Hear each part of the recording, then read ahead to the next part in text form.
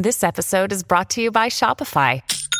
Forget the frustration of picking commerce platforms when you switch your business to Shopify, the global commerce platform that supercharges your selling wherever you sell. With Shopify, you'll harness the same intuitive features, trusted apps, and powerful analytics used by the world's leading brands. Sign up today for your $1 per month trial period at shopify.com/tech, all lowercase. That's shopify.com/tech.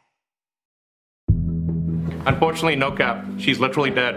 Right now. So, she's laughing? That's good news. No, I mean she's literally dead. Like, dead. Hi, I'm Madison Malone Kircher. And I'm Rachel Hampton, and you're listening to ICYMI. In case you missed it. Slate's podcast about internet culture. Rachel, this past weekend was perhaps one of the most delightful and also terrible days to be on social media. You know what I'm talking about? Of course I do. Every year, Mother's Day, where I find out how many of my friends have hot moms and how many of them are willing to post a photo where clearly the mental calculus was, I look good in this photo. Does my mom? I don't really care. Brief pause to say, hello, moms of ICYMI. We love you lots. We love not you. About you. We're so glad you listen to this podcast to keep up with your children. It is notoriously a rough day on the internet. For a lot of people, I think, if you don't have a great relationship with your mother or a relationship at all or trying to be there's just, Every year I kind of just try to hype up my friends who don't necessarily have the best relationship with their moms because the thing is, I feel like daddy issues are kind of overplayed. Mommy issues, like hot, nuanced, complicated.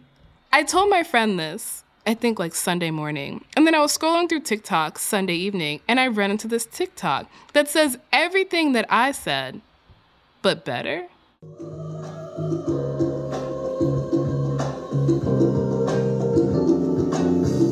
lot of people have a lot to say about daddy issues. Why'd you take so long to come to me? But all the hot girls know that nothing hits like mommy issues. And today's our day. This TikTok features this, young woman dancing around her room. And at first you just hear music, and then she comes in and looks at the camera, and it just says something along the lines of like, babes, mommy issues are hot girl shit, Like daddy issues overplayed.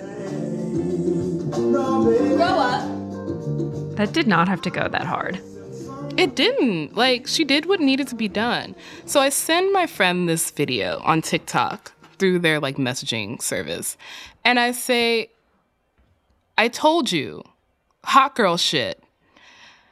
And it's not until she responds later to the TikTok that I realize that my message never sent. The video did, but not the message.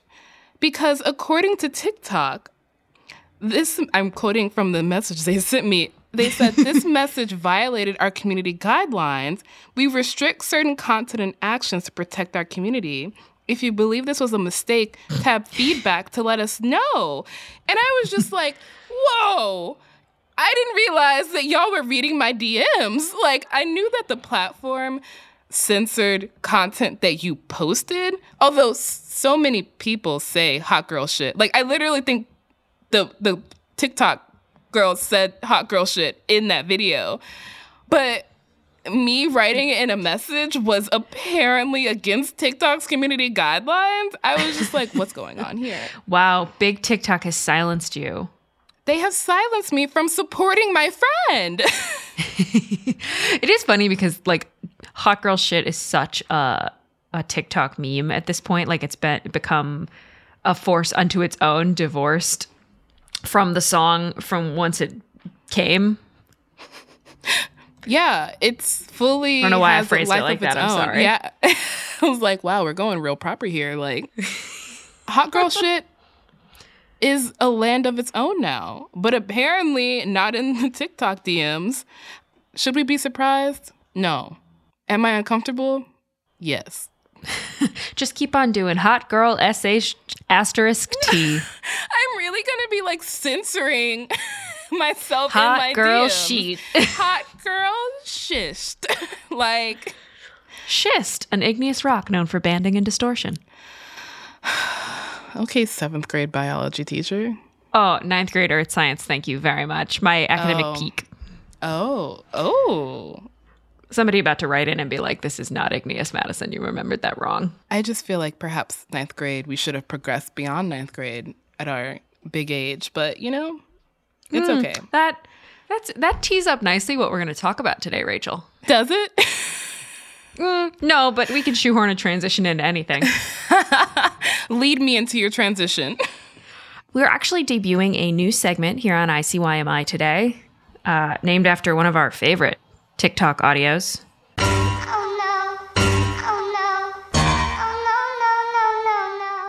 In Oh No, Oh No, Oh No, No, No, No, No, No, No, we're going to delve into internet ephemera of the week that makes you have that exact reaction. And the thing that made us go, oh no, oh no, no, no, no, no, no, no, no, no, no, this weekend was Elon Musk hosting SNL. It is true. Elon Musk did host SNL this last weekend, which was newsworthy. That's maybe the kind word. Controversial. That's the less kind word for a couple of reasons. Elon Musk, of course, the CEO of Tesla and SpaceX. In his opening monologue, he talked about having Asperger's. They did a segment about Dogecoin.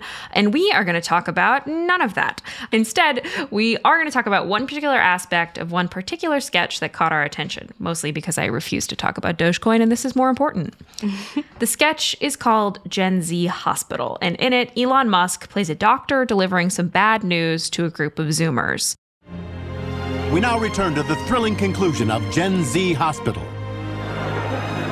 Bro, nobody's telling us anything. Is Bestie gonna be okay? Nurse, we demand to know how our bestie is doing.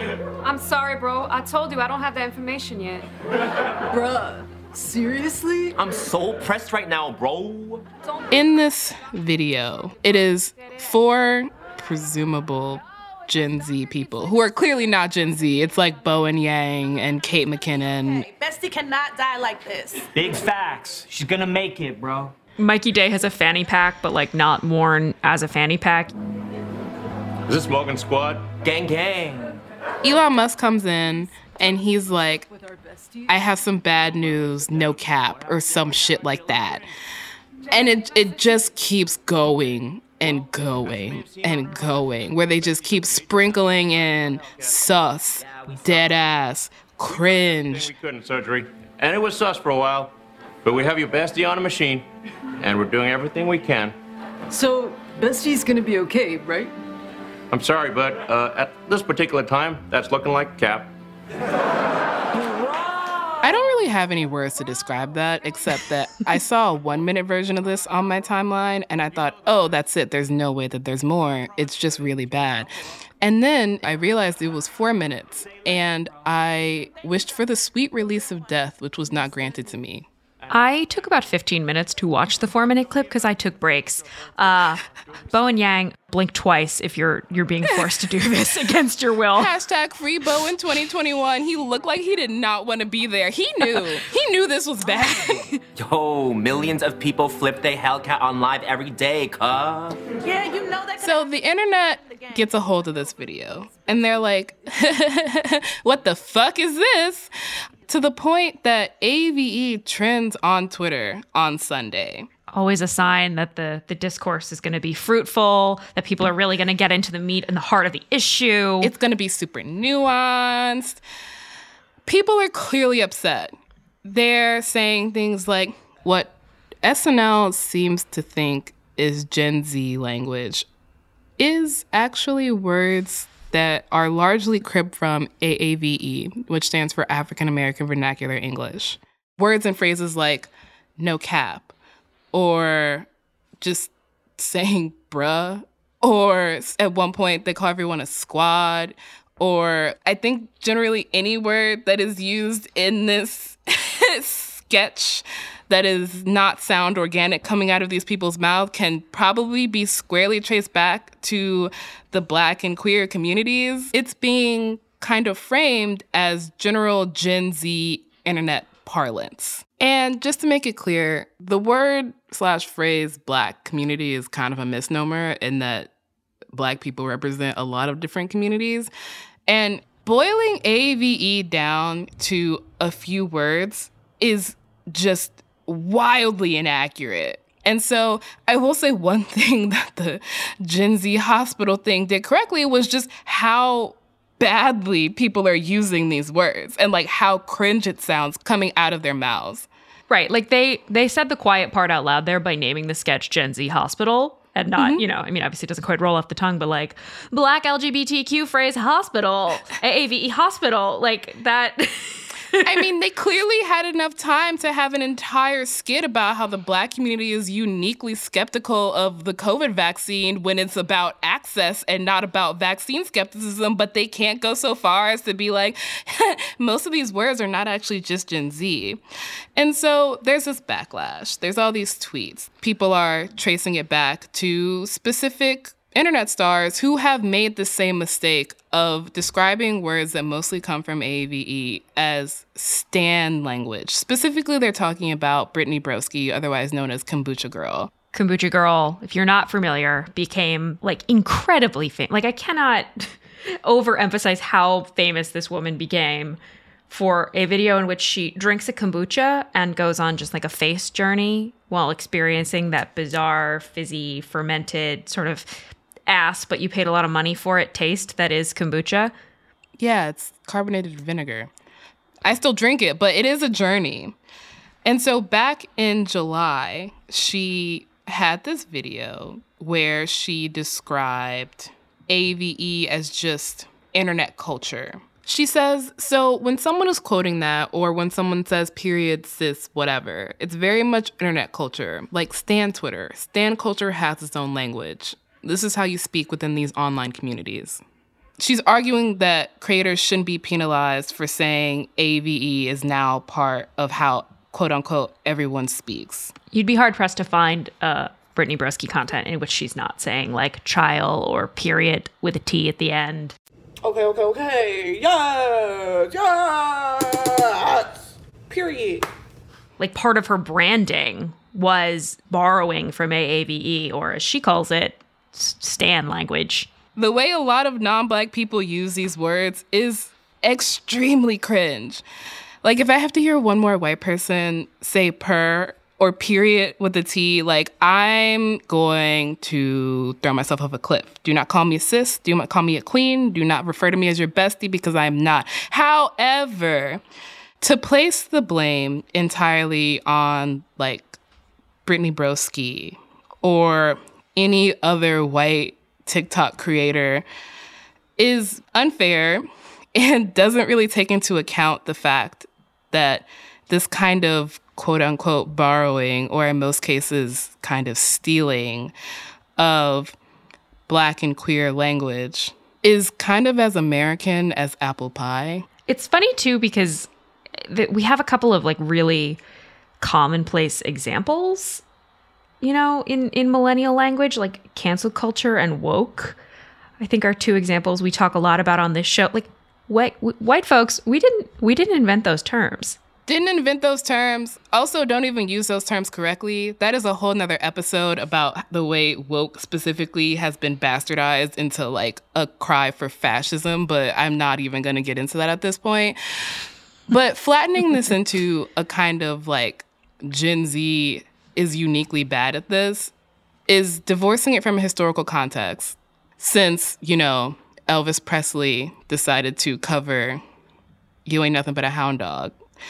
Or, you know, just watch Dreamgirls. Just watch Bring It On. Say Cadillac, car, Google it. You'll get the gist. And the gist is, this has always been happening. What the internet has done, which it's very great at, is divorcing things out of their original context and turning them into something else. It gets really dicey having kind of cultural appropriation conversations because of how much the internet has just quote unquote democratized or decontextualized, I think is the best word for it, where things come from. Rachel, I'm really sorry that you chose to make a pie metaphor because it did unlock for me a horrible memory. Do you remember a couple years ago, there was like this 10-year-old little white boy named George Dalton who did a cover of Trap Queen in which he like literally bakes pies in a kitchen? It's like a doo-wop-esque cover of Trap Queen by, you know, Fetty Wap Trap Queen, by a tiny child. I'm like, hey, what's up, hello? You look pretty awesome as you came in the door. I just wanna chill, got some dough for us to roll. In this video, it's a bunch of like 10-year-old kids, all stylized, sort of 1950s retro. And they're all riding around in this like top-down convertible. And George Dalton, the kid singing, is like in the back with his arm like draped over his girl. The girl who's, 10 also. I'm just upset. I'm upset. I'm sort of upset you, but deeply upset. The thing that's dredged up for me is what sort of you were just talking about is like, this is a generation who have been raised entirely online. Like, this should have raised flags to perhaps people older than this 10-year-old who I won't fault here. But for him, it probably seemed like this is normal. This is okay. And the actual covering of the song is not the issue. The issue is how deeply corny it is. Like, so much of this comes down to, like, obviously there are important, like, social, political dynamics going on here. The thing that bothers me most is how cringe so much of this is. Like, it's corny and bad. Please free me from this. I would like to be let off of this ride right now. Okay. We will take a break. We're going to take a break. Rachel's going to take a lap, and we will be back with more cringe-related content after the break.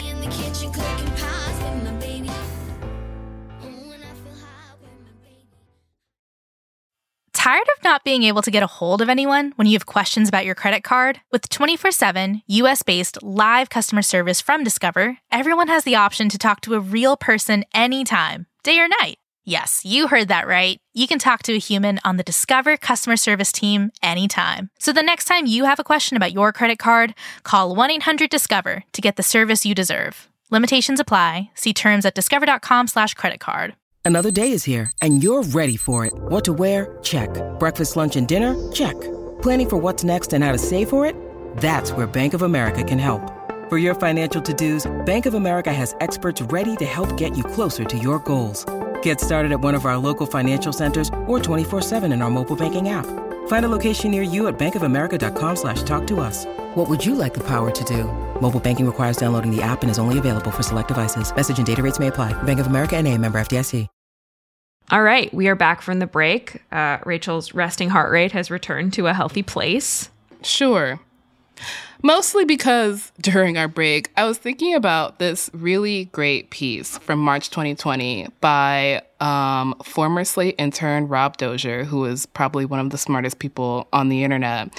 Rob wrote this piece right after Billie Eilish did this interview where she was kind of shouting out the Black creators who she very clearly looked up to, like Tyler, the Creator, while at the same time kind of taking cheap shots at music genres that she was very clearly taking notes from. She said that all these rappers were just lying in their music and posturing and all of this stuff. But to be clear, that's different from when she does it. Because when she does it, she's telling a story. Yes. And it's like, ma'am, you are wearing acrylics. Your entire style is taken from 90s era hip hop and R&B.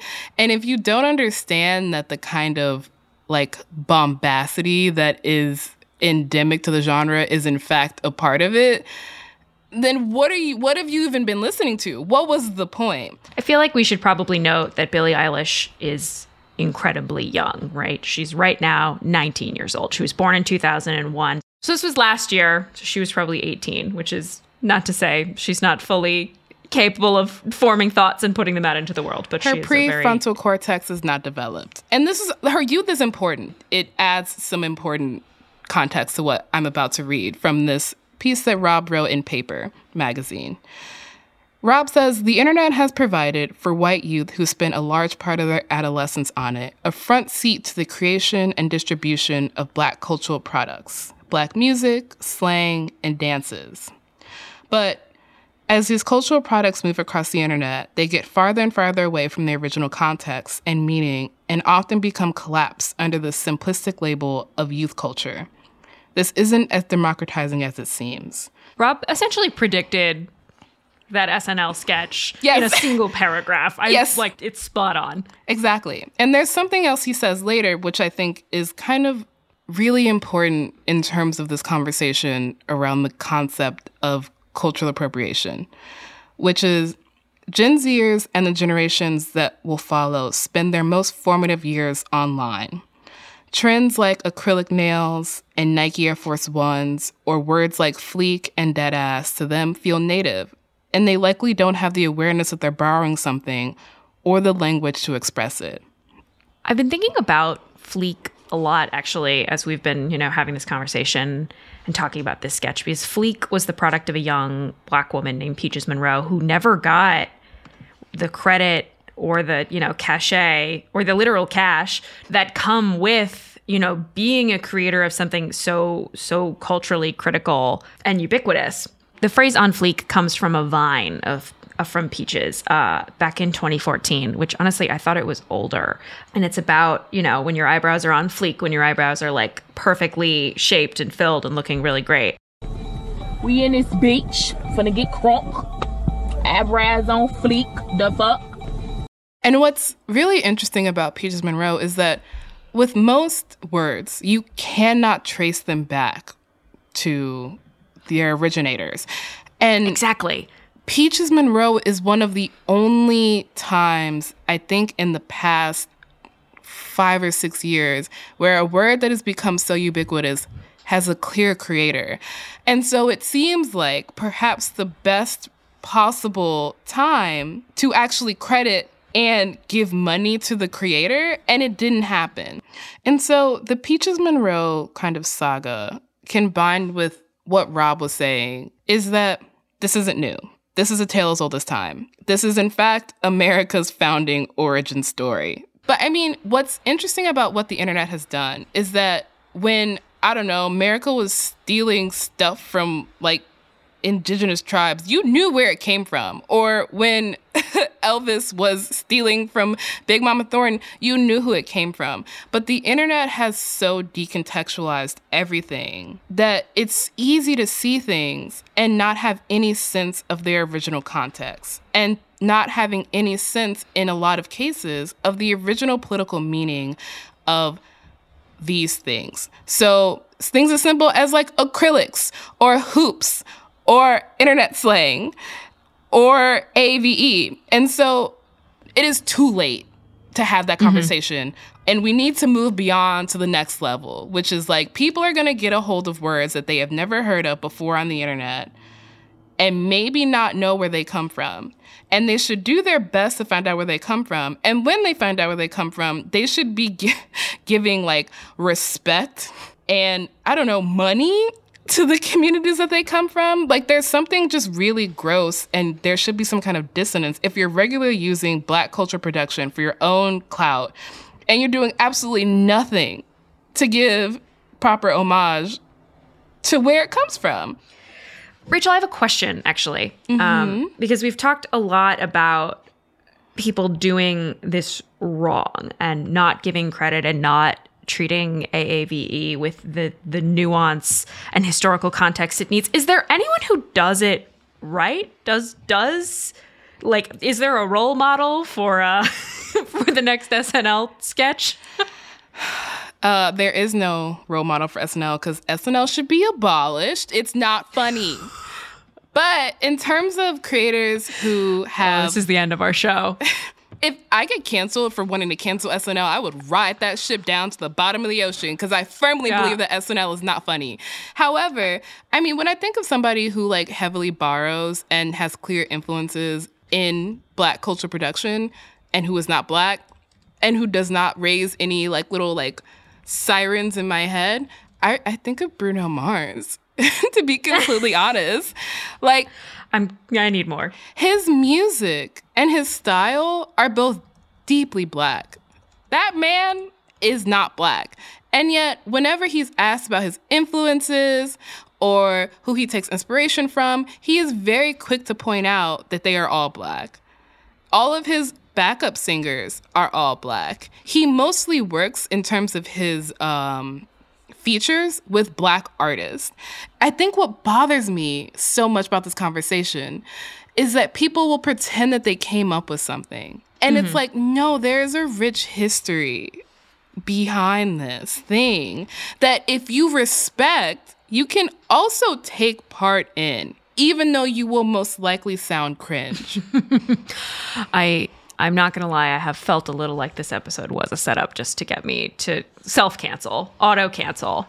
I mean, I'm just here to inspire white guilt, really. That's my entire purpose in life. A job well done today, Ms. Hampton. So if you find yourself online about to post a tweet with what you think is some new internet slang that you've encountered, maybe take a second, think about where it came from, find out where it came from. At the very least, I would like you to hear this sound in your head.